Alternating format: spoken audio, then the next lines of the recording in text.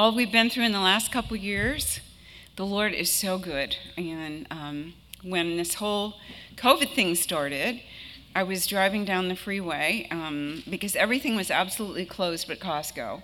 So we were at Costco getting food. And we were coming home, my husband and I, and driving down the freeway, there was a bridge. And I've never seen this sign there before or since, but someone put up a hand-painted sign about this big. And I just happened to look up, and it said, "Trust Jesus." And I just said, it's for me. I don't know about the cars behind me or in front of me, but that's for me. And I never saw it again.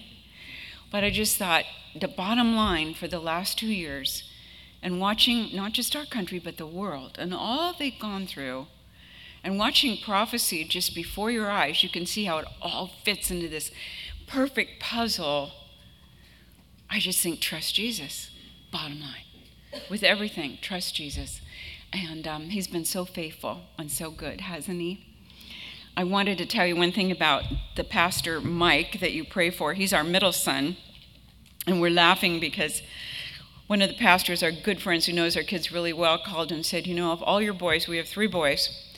He said, that's the least one I would have thought would go through this. He's a good kid. We never had problems with him. My husband used to say, Michael, if you need a parent, let us know. The other 2 we worked on, one of them was really a rascal, so he took a great deal of time. And I said to Michael one time, I said, how come you never rebelled? And he said, well, all the lectures that Dad gave my older brother? Well, I was sitting in the corner listening. And it didn't seem worth it to me to misbehave, so. And then when he was young, he asked the Lord when he was 12, tell me why I don't have to rebel. And the Lord led him to the book of Daniel. And he read through the book of Daniel, and he named his first son Daniel. But I just watched him grow up. I watched God give him good teachers in school. And he was just, he makes up his mind to something. He's going to do it. And his wife called me a while back, about 1.5 years ago, and she said, I just want to tell you something, Mom. Mike and I have been talking, and I just want you to know, I'm giving you a heads up. We're going to go with this all the way. And we're opening our church, and I heard Michael say we're never shutting it again. And that's what he had said in a sermon I was listening to. But she said, we have decided that if Michael goes to jail, he goes to jail. And if we lose our home, we lose our home. But we're not quitting, we're not stopping, and we're not backing down. We're going to go, and we're going to minister to these people that God has given us. And when the judge finally let Michael talk in court, and there were several, there were times of court, and they wouldn't let him speak. And then finally, he said to the lawyer, what do you want to do? And his lawyer said, I'd like Michael to share why he stays open, his church stays open. He's in the middle of if you don't know, in the Silicon Valley, you know where that is, in San Jose.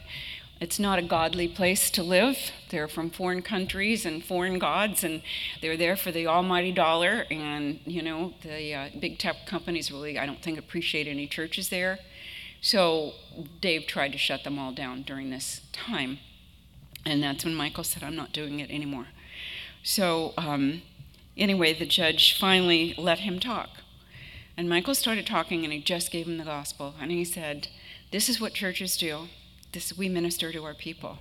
And there are good shepherds and there are bad shepherds. And a good shepherd takes care of his sheep. He watches over them and he takes care of them.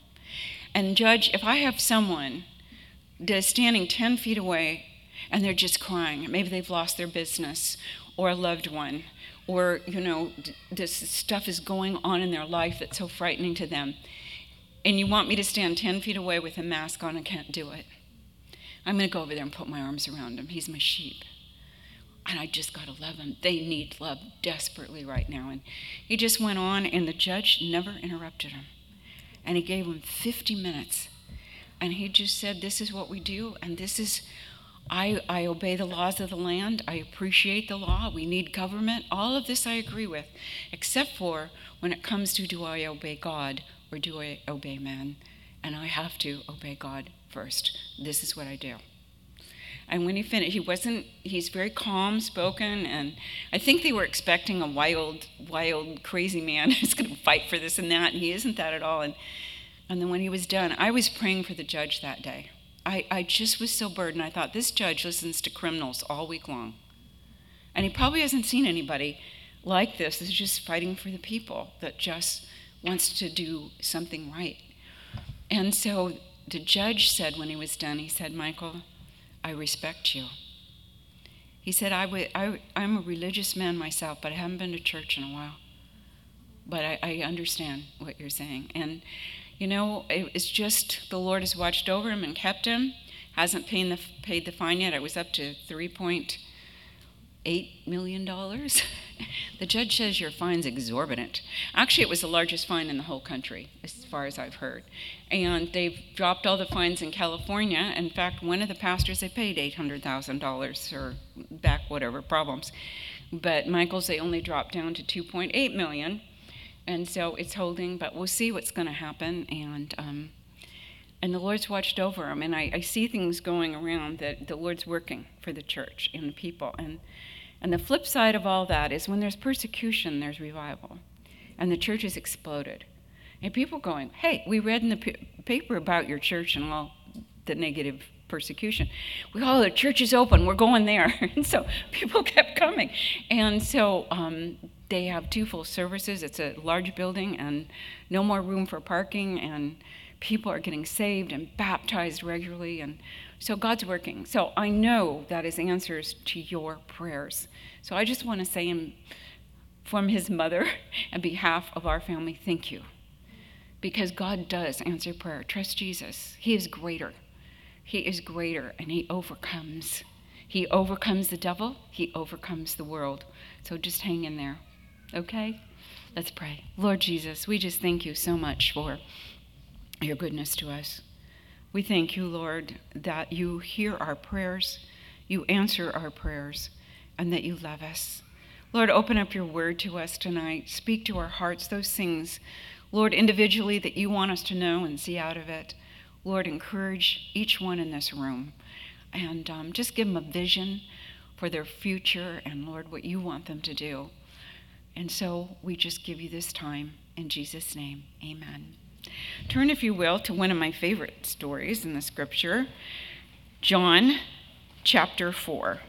You probably know this story. If you've been in church for a long time, you've probably read it and heard it many times. But, it never gets old. And every time you read God's word, there's always something fresh. Have you ever noticed that? I think God's word is living. It's alive. And it's, it just speaks to you that day, just the things you needed to hear. You ever gone to bed at night and you just wake up and you go, in the middle of the night, oh, everything looks so bad. And this problem is so huge. And you're just stewing about it. And then finally you go back to sleep. You wake up in the morning and you pick up the word and you start reading, and God answers exactly what you thought about in the night. Have you ever had that happen? I just love that. I go, this is alive. This book is alive. And the Holy Spirit is working. And I'm so thankful. I think Jesus went back to the Father after the ascension. And he said, "Father, they need a lot of help down there. So we need to send them the helper, the Holy Spirit, and we need to send them a book to teach them how to live and what they're supposed to do, and the Holy Spirit will teach it to them." And I just love that. He thought of everything we needed, and it's right here at our fingertips. Isn't that awesome? It's just so great. Well, in this chapter, it's a story about a woman that Jesus has a divine appointment with. She has no name. She's simply a Samaritan woman from the city of Sychar. And it's really interesting that only John in all the Gospels is the only one who records this story. And I'm so glad that he did, because it's in such beautiful detail here. It's truly one of the great scenes in the Bible. And I love to think of this story as a great teaching tool on how to witness. When I grew up around those hippies, I was never a hippie. I admit, nobody offered me drugs. I don't know. And I grew up in a Christian school and I was in church. But I just, the Campus Crusade came along and they told us how to witness. They gave us a little book and they said, you approach people on the beach and you say, "Do you know that God loves you and has a wonderful plan for your life?" How many of you have heard of this? Where have you people been? Campus Crusade was here for a long time. But see, this just shows how old I am. But it was a great tool because you could go to someone, did you know God loves you and has a wonderful plan for your life? That's very appealing. And then you let them down the road to salvation. Would you like to receive the Lord? And so in this, Jesus is going to meet with this woman, and he is going to show us in this chapter a great way to witness to people. Because sometimes you ever go, I'm not sure how to approach it, or, Lord, just open the door. Why don't you just have them ask me, how do you get saved? That would be easy. But it's not always that easy. You need to strike a conversation. So this book, this chapter is good and explains it so well. Well, verse 1, therefore, when the Lord knew that the Pharisees had heard that Jesus made and baptized more disciples than John, though Jesus himself didn't do the baptizing but his disciples, he left Judea and he departed again to Galilee. But he needed to go through Samaria. I underline that in my Bible in yellow. So he came to a city of Samaria, which is called Sychar, near the plot of ground that Jacob gave to his son Joseph. Now Jacob's well was there. Jesus, therefore, being wearied from his journey, sat thus by the well. It was about the 6th hour, which would be noon. And a woman of Samaria came to draw water. And Jesus said to her, give me a drink. For his disciples had gone away into the city to buy food. Then the woman of Samaria said to him, how is it that you, being a Jew, ask a drink from me, a Samaritan woman? For Jews have no dealings with the Samaritans. There's nothing new about racial issues. I just think if you go through history, people have problems with people. And you know what? When you know Jesus, you don't. Because God says they'll know you are Christians by your love for everybody. And that's what we do. And that's one of the ways you do witness to people. You just love on them. It never helps when you go to someone and say, you're going to hell in a handbasket. That is never going to go over well. You need to just love on them. I mean, bring them cookies if they're in the neighborhood. Show them that you love them. Let them see God's peace in your life, and they'll be drawn to you. That's how you witness. And so Jesus is sitting there. And so he's going to approach her on an issue that she understands. She is going to get water. And so he says, may I have a drink? Please give me a drink. And she's shocked because the Jews they were very prideful. They had nothing to do with the Samaritans because the Samaritans had, intermarried. And so they weren't full-blooded Jews. And so the Jews that were very prideful and all their genealogy went, we're not having anything to do with those people. And so they had their own area of worship, their own city, and Jesus went out of his way to talk to her, and she's in shock. Not only because she was Samaritan, but she's a woman.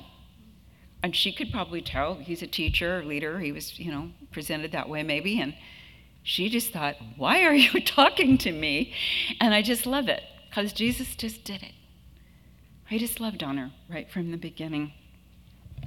And so she was really, when you think of it, she had Assyrian blood in her too. And so they were the poor outcasts of that area with all the prejudice going on.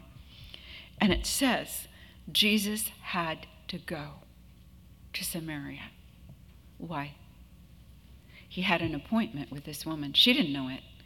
But he said he always did the will of the Father. So the Father had led him this way on this day for this woman. Do you ever wonder through the day when things happen, like, why did that happen? And later you realize it was an appointment from God. Someone calls and you're thinking, I don't have time, I got to get out the door, and you take it. And there's someone desperate that needs to talk to you and you need to minister to them. I just love divine appointments.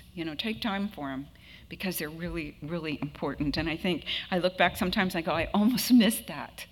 I almost missed it. Thank you, Jesus, for not letting me miss it. This woman had no hope, as we are going to look at her life, and no future. And Jesus, the Son of God, creator of the whole universe, was made flesh and dwelt among us. We just went not long ago to the Ark. Have you heard of the Ark, Noah's Ark in Kentucky? Well, how many of you been? Oh, great. Isn't it wonderful? We just went. Mike took us, our son actually, and we went through it. And the thing that meant so much to me, I always wanted to see Noah's Ark. I love the story, and I wanted to see it and the size. But in the Creation Museum, you sit down, and it has one of those panoramic things where actually your seats tilt, and it's the universe. And it starts and it shows you the earth, And then it goes through the whole universe, showing you all the stars, and we become smaller and smaller. And the end of the whole journey through the universe, which is bazillions, it flashes back to our solar system and to the earth. We are nothing. And I think we are absolutely nothing. And Jesus came for us and that whole universe. And he named all those stars. He knows them all by name. He created them. And yet he came for us. And I think he came for this woman on this day. You know what? How can you not love a Lord like that? How amazing is that? He came to save us in John 3:16. He came to die on the cross for us to suffer. He came for this lonely woman, and so going through this part of the country that day was part of his plan, for he knew exactly when she would be there. You know, sometimes we just get such messed up lives, and maybe before you came to Christ, you just had a messed up life, and you're so thrilled with what Jesus has done for you. And sometimes just curiosity can just mess up your life, and you're young and you're playing in the world, and it's a mess. We have 3 boys, and so we decided early on that we just needed to leave home once in a while and take the boys and go camping.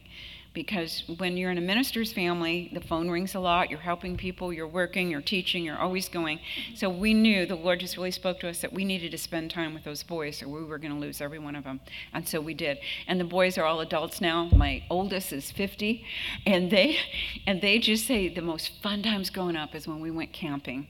And we would go out, and it was just really fun for the kids. Well, we'd camp with people in the church, other people that had kids our kids' age, and sometimes it'd be just in the mountains above where our houses and our church was, and the women and the kids would go up there, and the men would come up at night, they'd go back to work and back and forth, but the kids had so much fun. And I remember one day that our youngest son, who was always very curious and into everything and not afraid of much, he came flying through the park, and the girls were screaming, my girlfriend's girls. They're just screaming at him.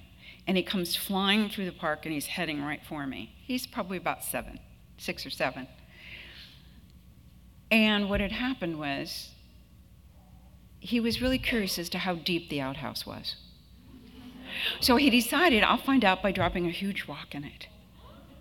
Well, it wasn't very deep. So it had splashed up on his face. I'm sorry, girls, but you've already eaten. It's okay now. And so obviously the girls are screaming their heads off. He looks like a monster running through the park. And they know what's happened. And so he's coming towards me. And I go, don't get near me. Don't touch me. There's a hose. Go wash yourself off. And I think that's what we do sometimes. We think, I'm not going to listen to my parents, or I'm not going to listen to the pastor, or you know people like this. You know teenagers like this. I'm thinking, we're going to just try it. We're just going to play a little bit. We're just curious. What's it like? And they get really messed up. And you know what? It's not worth it. But God is in the business of forgiving. And this woman got really messed up in her life. Now, the disciples had gone to Chick-fil-A down the street to get food for Jesus. And Jesus was hot and thirsty, and he sat down by the well waiting. He was ministering to people always and in huge crowds, healing the sick. And John just paints such a great human picture of Jesus that he was weary, and he sat down. Now, women came to draw water in the cool of the evening usually, and this woman's coming at noon. So this tells you something. You know, in every phrase in the Bible, it's meaningful if you really read into it. And for her to come at noon told you that she didn't want to meet anybody else. She didn't want to see any other women. Now, I would think it'd be great fun as a woman in those days. In the evening, you gather your clay pots, and you go to the well and you draw water, and you're walking with your girlfriends and the other women, and you're talking about who's getting engaged and who's falling in love and who's having a baby, and you're just having all this camaraderie, but not her. She comes in the hottest part of the day in a deserty kind of country because she doesn't want to see anybody, because really no one in town likes her, and no one wants to be with her. Can you imagine how lonely that would be? What she didn't know was that the only thing God really expects from us is failure. We're going to fail without him. That's why Jesus came. And so she was going to fail, and she did. And I think when you're witnessing to people, they often avoid God because they think they aren't good enough. Have you ever witnessed to someone and they go, "You don't know me, he wouldn't want me." And I want to go, "No, you're just the one he wants. He came for sinners, not the righteous that didn't think they needed him." And so he came for her. Women drew water in the cool of the day, and she did not. And she comes by herself, no girlfriends. She was a social outcast in a nation of outcasts. I think that J. Vernon McGee said she was a wheelbarrow full of dirt who could hardly lift it up anymore. It's a great description. Well, Pastor Mike and Brenda have 7 children. I know.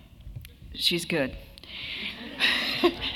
When my last son he got engaged, they called us to say, we got engaged, and this new daughter-in-law-to-be says, "I just want to tell you something. I'm never going to be able to do for you what Brenda has done for you." I said I wouldn't expect it. I couldn't do it myself. But they love kids. She's a school teacher, and they love children. So they planned these children. They're great. But number 3, I just number them now. Number 3, they had 4 boys and 3 girls. And the 3rd boy is Joshua. And Michael was watching the kids when they were little. They maybe only had 4 at the time, 3 or 4. And he disappears. And so Michael says, "I don't know where he's gone," so I go outside. Now he's told he can't go in the street. He can only go as far as the gutter. That's it. And so he's looking, and Joshua was probably about 3 years old.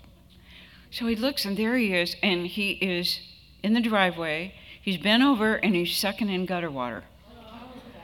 And he yells, "Joshua, spit it out!" So Joshua spits it out, which makes it great fun. Poor boy. And he brings him in the house, and a little while later, he disappears again. Where did Joshua go? He's looking, so he goes in the backyard, and there's a mud puddle, and Joshua's sucking in mud water. And then he has to spit it out. "Joshua, spit it out!" Now, this is the sad part of the story. Mike and Brenda had spent a certain good amount of money on a reverse osmosis system of purifying their water in the kitchen. So they didn't even have to buy bottled water anymore. They had this whole system set up in the kitchen. But no, Joshua is out sucking in gutter water and mud water. And that's what we do sometimes.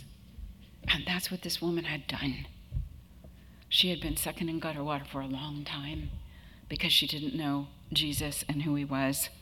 So Jesus asked her for a drink. How wonderful. The living water, the water of life, asked this poor, lonely, empty woman for a drink.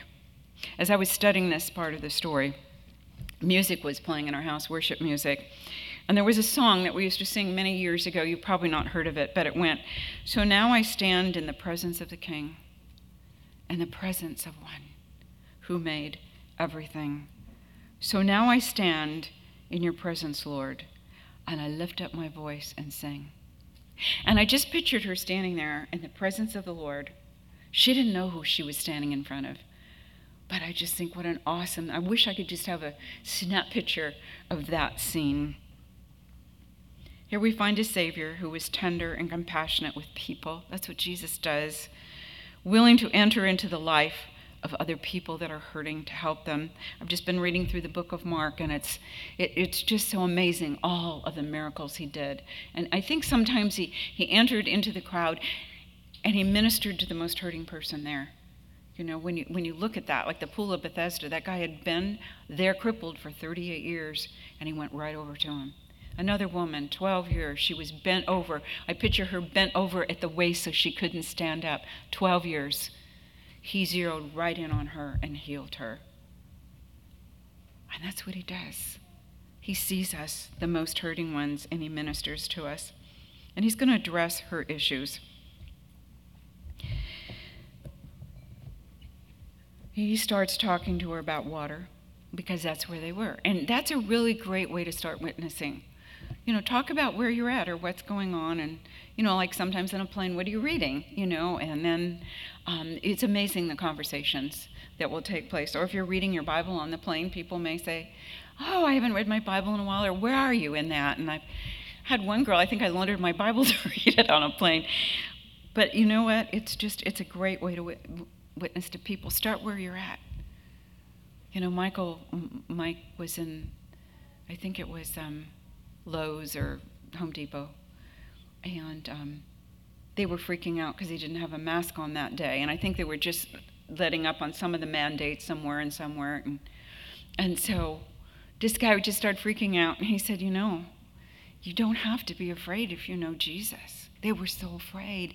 And he was saying, you don't have to be afraid. And I'll put my mask on because I don't want you to lose your job. But, I'm going to just tell you about fear. And you don't have to be afraid. Jesus will help you. And, talk to them about where they're at and what's going on. And just witnessing to her. So he talked to her about water. Do you know that water is huge? We can't live very long without it. We can live a long time without food. That tells us something. But we can only live 4 days without water? And so people get water. Most all the major cities in the world are built on water system. Paris, London. Rome had to build an aqueduct so that they could get water into the city. And how in the end they were defeated by the enemy armies is because they knocked down the aqueduct and the city couldn't get water, so the people had to disperse. So water's huge. In California, we have to have water coming from Northern California down aqueduct all the way to LA because we didn't have enough water down in LA, and I'm from Southern California. Colorado has to send their water to Arizona. Water's huge. Water rights are huge in this country. So Jesus is going to paint this picture of her with water. She, I'm sure, is suffering in so many ways. And he wanted her to know who he was. How is he going to approach that with her? And so he says to her, give me a drink. And she looks and says, why are you asking? And then he goes on and he said to her in verse 10, if you knew the gift of God and who it is who's saying this to you, give me a drink, you'd ask him, and he would have given you living water. Now he's got her attention. Living water? The woman said to him, sir, you have nothing to draw with, and the well is deep. Where then do you get the living water? Are you greater than our father Jacob, who gave us the well and drank from it himself, as well as his sons and his livestock? And Jesus answered and said to her, whoever drinks of the water will thirst again. But whoever drinks of the water that I will give him will never thirst. But the water that I will give him will become in him a fountain of water springing up into eternal life. Oh, she wants this. She is sick of coming to the well in the heat of the day. The woman said to him, sir, give me this water, that I may not thirst nor come here to draw. I kind of think of the medicine man going across the country in covered wagons, and they had all of their tonics that they were selling and, all of that. And they'd say, oh, give me that. It'll help my rheumatism or my pain or whatever, And so her problem was getting water. And he said, the water I have, you'll never thirst again. That would erase a bunch of her problems. I want it. Where can I get this water? Can you give it to me? But the thing is, he had to do something first with her. And witnessing this is so important. And Jesus said to her, go and call your husband and come here. Now he had her. Because you see, before she could have the living water, she had to understand what this conversation was about. And the conversation was about, you're a sinner and you need a Savior. Because without repentance, there's no remission. If you don't confess and you don't repent, you can't be forgiven. So it's really important when you minister to people and pray with them and say, repent and say, Jesus, I'm sorry for all my sins. Forgive me from my sins. It's huge, repentance. And so he has to get her to know, I know who you are. I know all about you. And he says to her, you have rightly spoken. I have no husband, for you have had 5, and the one whom you now have is not your husband. And in that you spoke the truth. Married 5 times. How discouraging that would be. How sad for her. She was disillusioned. Her character was gone. She had lost all confidence in human nature. She couldn't really trust anybody anymore. She was isolated. If the good people in town saw her, they looked the other way, or they looked down on her, gave her a dirty look. And so she's there at noon alone. She's probably thinking, how do you know that? Now, today, we don't think of divorce like they did then. We did a few years ago. My grandmother lived in Minnesota, and she had a cousin who got a divorce. And it was so scandalous in those days, 100 years ago, that she had her cousin come in the back door. She wouldn't let her in the front door. We live in a different world today. I actually understand this woman. She was married 5 times. Hello, look at Hollywood. Look at people, and they just can't find happiness. So they keep trying to find it in a mate or something else. And so here she is going through all of this. And she had thought that men could meet her need. But they can't, as you know. How many of you are married? You know, you get married and you think, they're going to be perfect, they're going to love me, they're going to meet all my needs, they're going to bring me coffee in bed in the morning, they're going to do this and that. And you, hello, how's it going? And some husbands are. They're just great and easy. But you know what? None of us are perfect. And he can't meet all your needs, just like you're not going to be able to meet all of his. And we think it's their job to make us happy. And they think it's our job to make them happy. But this is the truth. Only Jesus can make you happy. If you look to people, you'll always be disappointed because they're not Jesus. They're not perfect, just like you aren't, and you're not perfect. And so if we look to the Lord, our marriages are much happier. Because when we see things in them that are weakness, what do we pray for them and love them? And that is so important to them. You know what? Women just want to be loved. We want to marry the knight in shining armor. We want them to take care of us, and we want them to love us. Do you know what men want? Ephesians tells us. They want respect. And so many times we miss that respect part. And I remember that Chuck Smith, who was the pastor of the First Calvary Chapel, his wife told us, don't ever talk against your husband to other people, ever. And I'm not saying if you need counseling, don't get help from, your pastor or someone. But don't go in a group of women and they start complaining about, have you been in a group like this? They say, you know what my husband does? Oh, yeah. And then they're laughing and complaining. And then you go, yeah, you know what mine does? And then you get home that night and you're so mad at your husband, he has no idea what he did. So just don't go there with people. I remember one of the girls in our church, they were an adorable couple, both really tall, that cute couple. They had married in college and they were so in love. And people in church would come to her in the foyer and they'd go, which one is your husband? She'd say, the really cute one over there. He just adored her. And so that's a little secret I'm passing on for marriage for you to go home with, you that are married and your husband won't. Don't tell him I told you. You just do it, okay? Well, she'd had 5, and she was looking for hope in a marriage, and it just wasn't going to be there. She had thought men could meet her need, and they can't.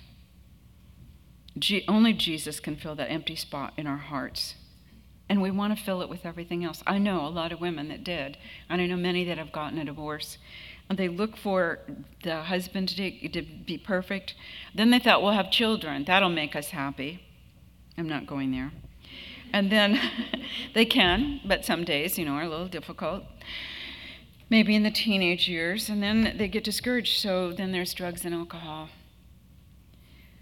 And then they want a new house or new furniture or a new car or money or clothes. All of that, let's keep. But you know something? It's never enough. And that's exactly what Satan did in the garden. He went to Eve and said, you can be like God, just eat the fruit. And why did she think, I want to be like God? Because she's thinking, you mean there's more? I want that. I want to be that. I want to be like that. And she's just satisfied with what she has. If she'd only known what she had, walking with God in the cool of the day was going to be gone. And so we often look at it in other people. Now she changes the subject, and this is so typical when you're witnessing. If you ever get personal with people, they're going to change often the subject. And she said, let's talk about worship. Let's not talk about my marriages, okay? This is getting personal. We're not going there. Where should we worship? You ever have someone talk to you about theology and religion, and they want to get into it when you want to witness to them? And this is just what she did. The woman said to him, sir, I perceive that you're a prophet. I just love this. Our fathers worshipped on this mountain, and you Jews say that we should worship in Jerusalem as a place. Jesus said to her, woman, believe me, the hour is coming when you will neither on this mountain nor in Jerusalem worship the Father. You worship what you do not know. We know what we worship, for salvation is of the Jews. It's going to come through the Messiah who is Jewish. But the hour is coming, and now is. Why is the hour now is? Because he's right in front of her. It's now is when true worshipers will worship the Father in spirit and in truth, where the Father is seeking such to worship him. God is a spirit, and those who worship him must worship in spirit and in truth. I am right before you. The hour is now. I have come. I am the Messiah. If you will worship in spirit and in truth, you'll get it. This is not an idol. This is not a situation where you're going to do this whole philosophy or this whole program. This is life. This is spirit. And the Holy Spirit can come into you.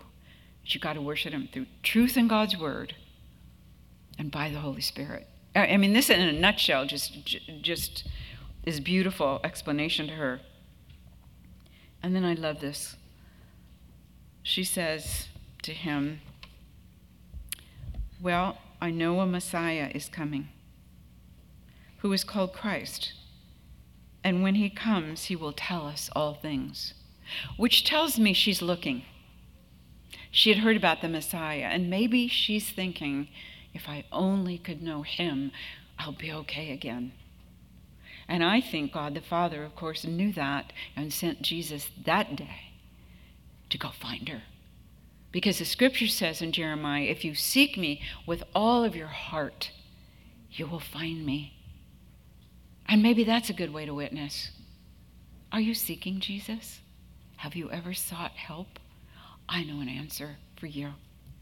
And so he says to her, I who speak to you am he. And she got it. She got it just like that. It's like the Holy Spirit bore witness with her, and she looked into his face and she got it. And she knew who he was, and she believed in him. And he changed her. So much so that she left her water pot and ran to town. I am he. You see, there were certain things she didn't know. She didn't know that religion could save her. That's why she was talking about the worship. And she didn't know that salvation was free, that she didn't have to work for it. Some people don't. They will tell you, if I'm a good person, if I'm good enough, I'll get to go to heaven. And you can say that's not true. You know, my husband's sister, Marilyn, grew up with a gal named Carlene, and they were just best friends forever, through junior high, high school, and college, and after they got married. And we all started going to this crazy hippie church called Calvary Chapel in Costa Mesa. And all of these kids were getting saved off the beaches, and it was like pouring in, and they came with their big Bibles, and they were so hungry. And my sister-in-law thought, I have to tell my friend how to get saved, because Marilyn, my sister-in-law, is a Christian. And she realized that Colleen wasn't getting it. So one day she finally thought, you know, sometimes it's harder to witness to your family and best friend. It's easier with strangers. And so she finally broke through that, and she said, Colleen, do you know what it means to be a Christian? And she said, well, yeah, you have to be a good person. No, Colleen, that's not it. You need to be born again. And you know what happened? The tears started rolling down Colleen's face, and she said, why didn't you ever explain this to me before? Why didn't you tell me? And she prayed and received Christ. Sometimes someone's just waiting, and you're shy and thinking you're going to offend them. Don't worry about it. It's much better to offend them than them not be in heaven with you. And so Colleen came to Christ, and she's in heaven now. The Lord took her home a few years ago from cancer, but, you know, she was on fire for the Lord. It was so neat. So this woman totally changed, and we know that she changed because she left her water pot. I don't know why. Maybe it was because she didn't want it. She didn't care anymore about that. She found a lot better water. Maybe she didn't want to be hindered by the weight of that water pot. She left it maybe to let him know that she was coming back. I will be back, but I'm bringing the town with me. And she runs into town. Now, this is kind of interesting. The woman then left her water pot, went her way, and into the city. But just before that, it says, at this point, the disciples showed up with Chick-fil-A. And when they come, they marveled that he was talking to a woman, this Samaritan. They're marveling. Yet no one said anything to him. What do you seek, or why are you talking with her? No one said it. But the woman left her water pot. She ran to town, and I love this part. She says, come see a man who told me all the things I ever did. Now, I have to tell you, if I were the man in that town, I'd be real nervous. I'm sure that the wives did not want that woman talking to any of their husbands. But the men are probably thinking, oh no, what did he tell her? And, what about me? And whatever it was, she had a reputation. And so she says, come see this man. And the thing is, she's changed. She's come to the Lord because she's not afraid to go do this. If she was still guilty from her sin, she would slithered back into town and hid in her house. But out and out in the public square, she goes, come on, you got to meet him. I saw the one who told me all I did. And before, she doesn't want to talk about all she did, even with Jesus, before she realized that he was her Savior. So then they went out of the city and they came to Jesus, the men. And in the meantime, his disciples urged him, saying, Rabbi, eat. And he said to them, I have food to eat, which you do not know. Therefore the disciples said to one another, has anyone brought him anything to eat? And Jesus said to them, my food is to do the will of him who sent me, and to finish his work. Do not say, there are still 4 months, and then comes the harvest. Behold, I say to you, lift up your eyes and look to the fields, for they are already white to harvest. And I would say that to you today. You open your eyes and you look to the fields. There are people out there desperate for Jesus Christ. They're sitting home and they're watching fake news. They're watching news that is depressing to them. I mean, you can watch any of the channels and be discouraged because you're seeing what's happening all over the world, in this country, and you're going, is this ever going to get better? And people are depressed.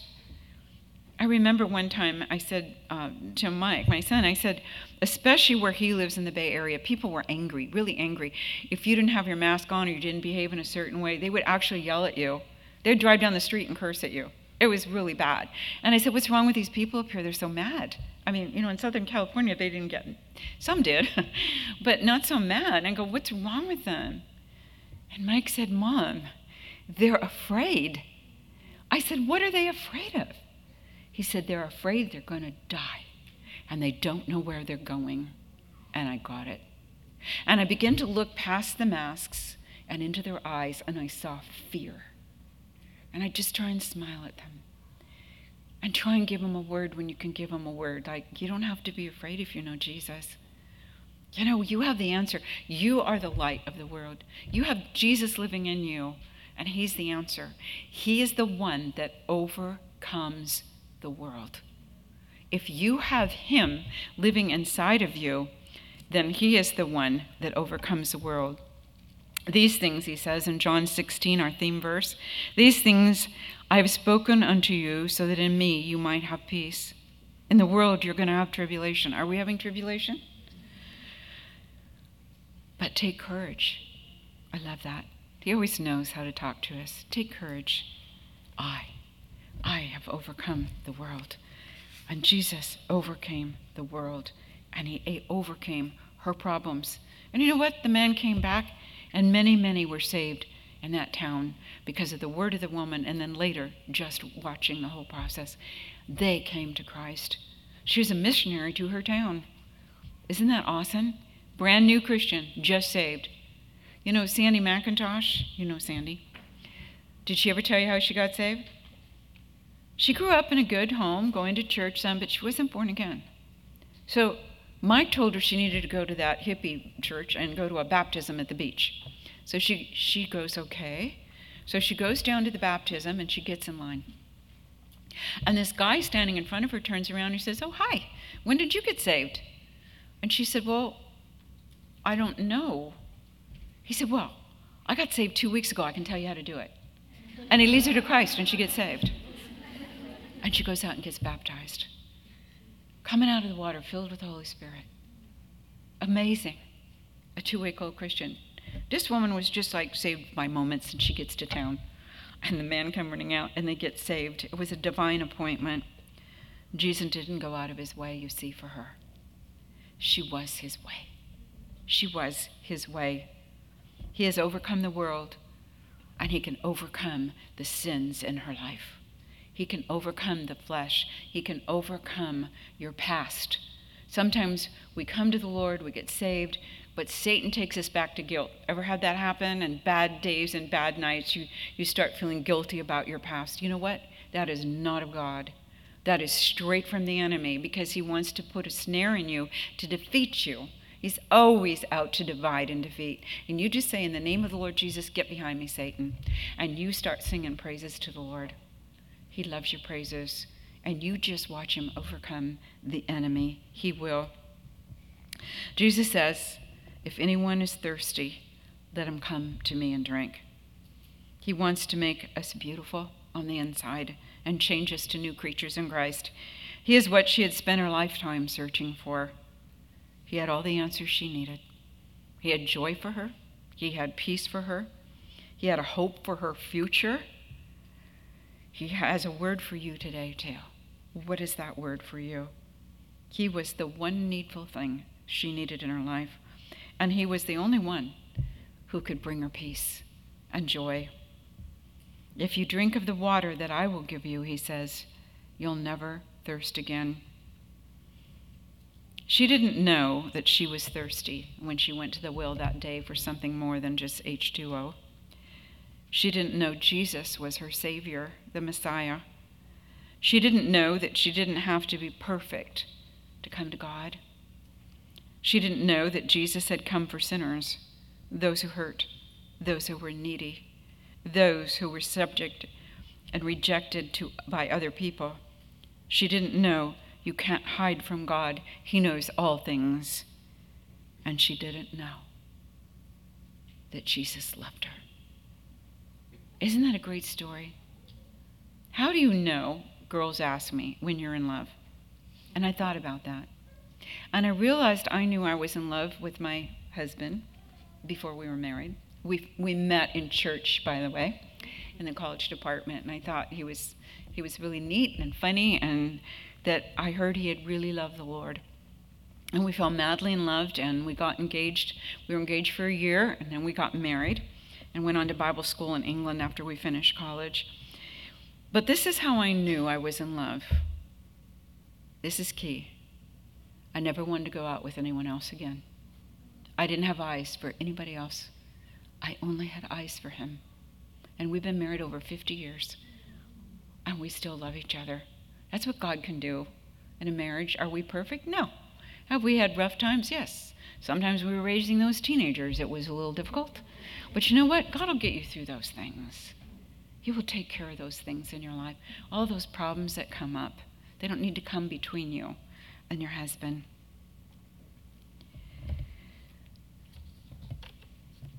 Jesus said in John 7, on the last day, that great day of the feast, Jesus stood up and he cried out, saying, if anyone thirsts, let him come to me and drink. He who believes in me, as the scripture has said, out of his heart will flow rivers of living water. In the end of the book, in Revelation 21, verse 6, it says, I am the Alpha and the Omega. That's the beginning and the end. I will give of the fountain of the water of life freely to him who is thirsty. Amen. Let's just bow our heads together. Lord Jesus, we just thank you so much for this wonderful, wonderful chapter in your word. Thank you, Lord, that your Holy Spirit had John put it down for us. Lord, teach us how to witness to people around us that so desperately need to hear, Lord. Maybe they're searching for you. Open those doors, open our eyes to see them, Lord, and to minister.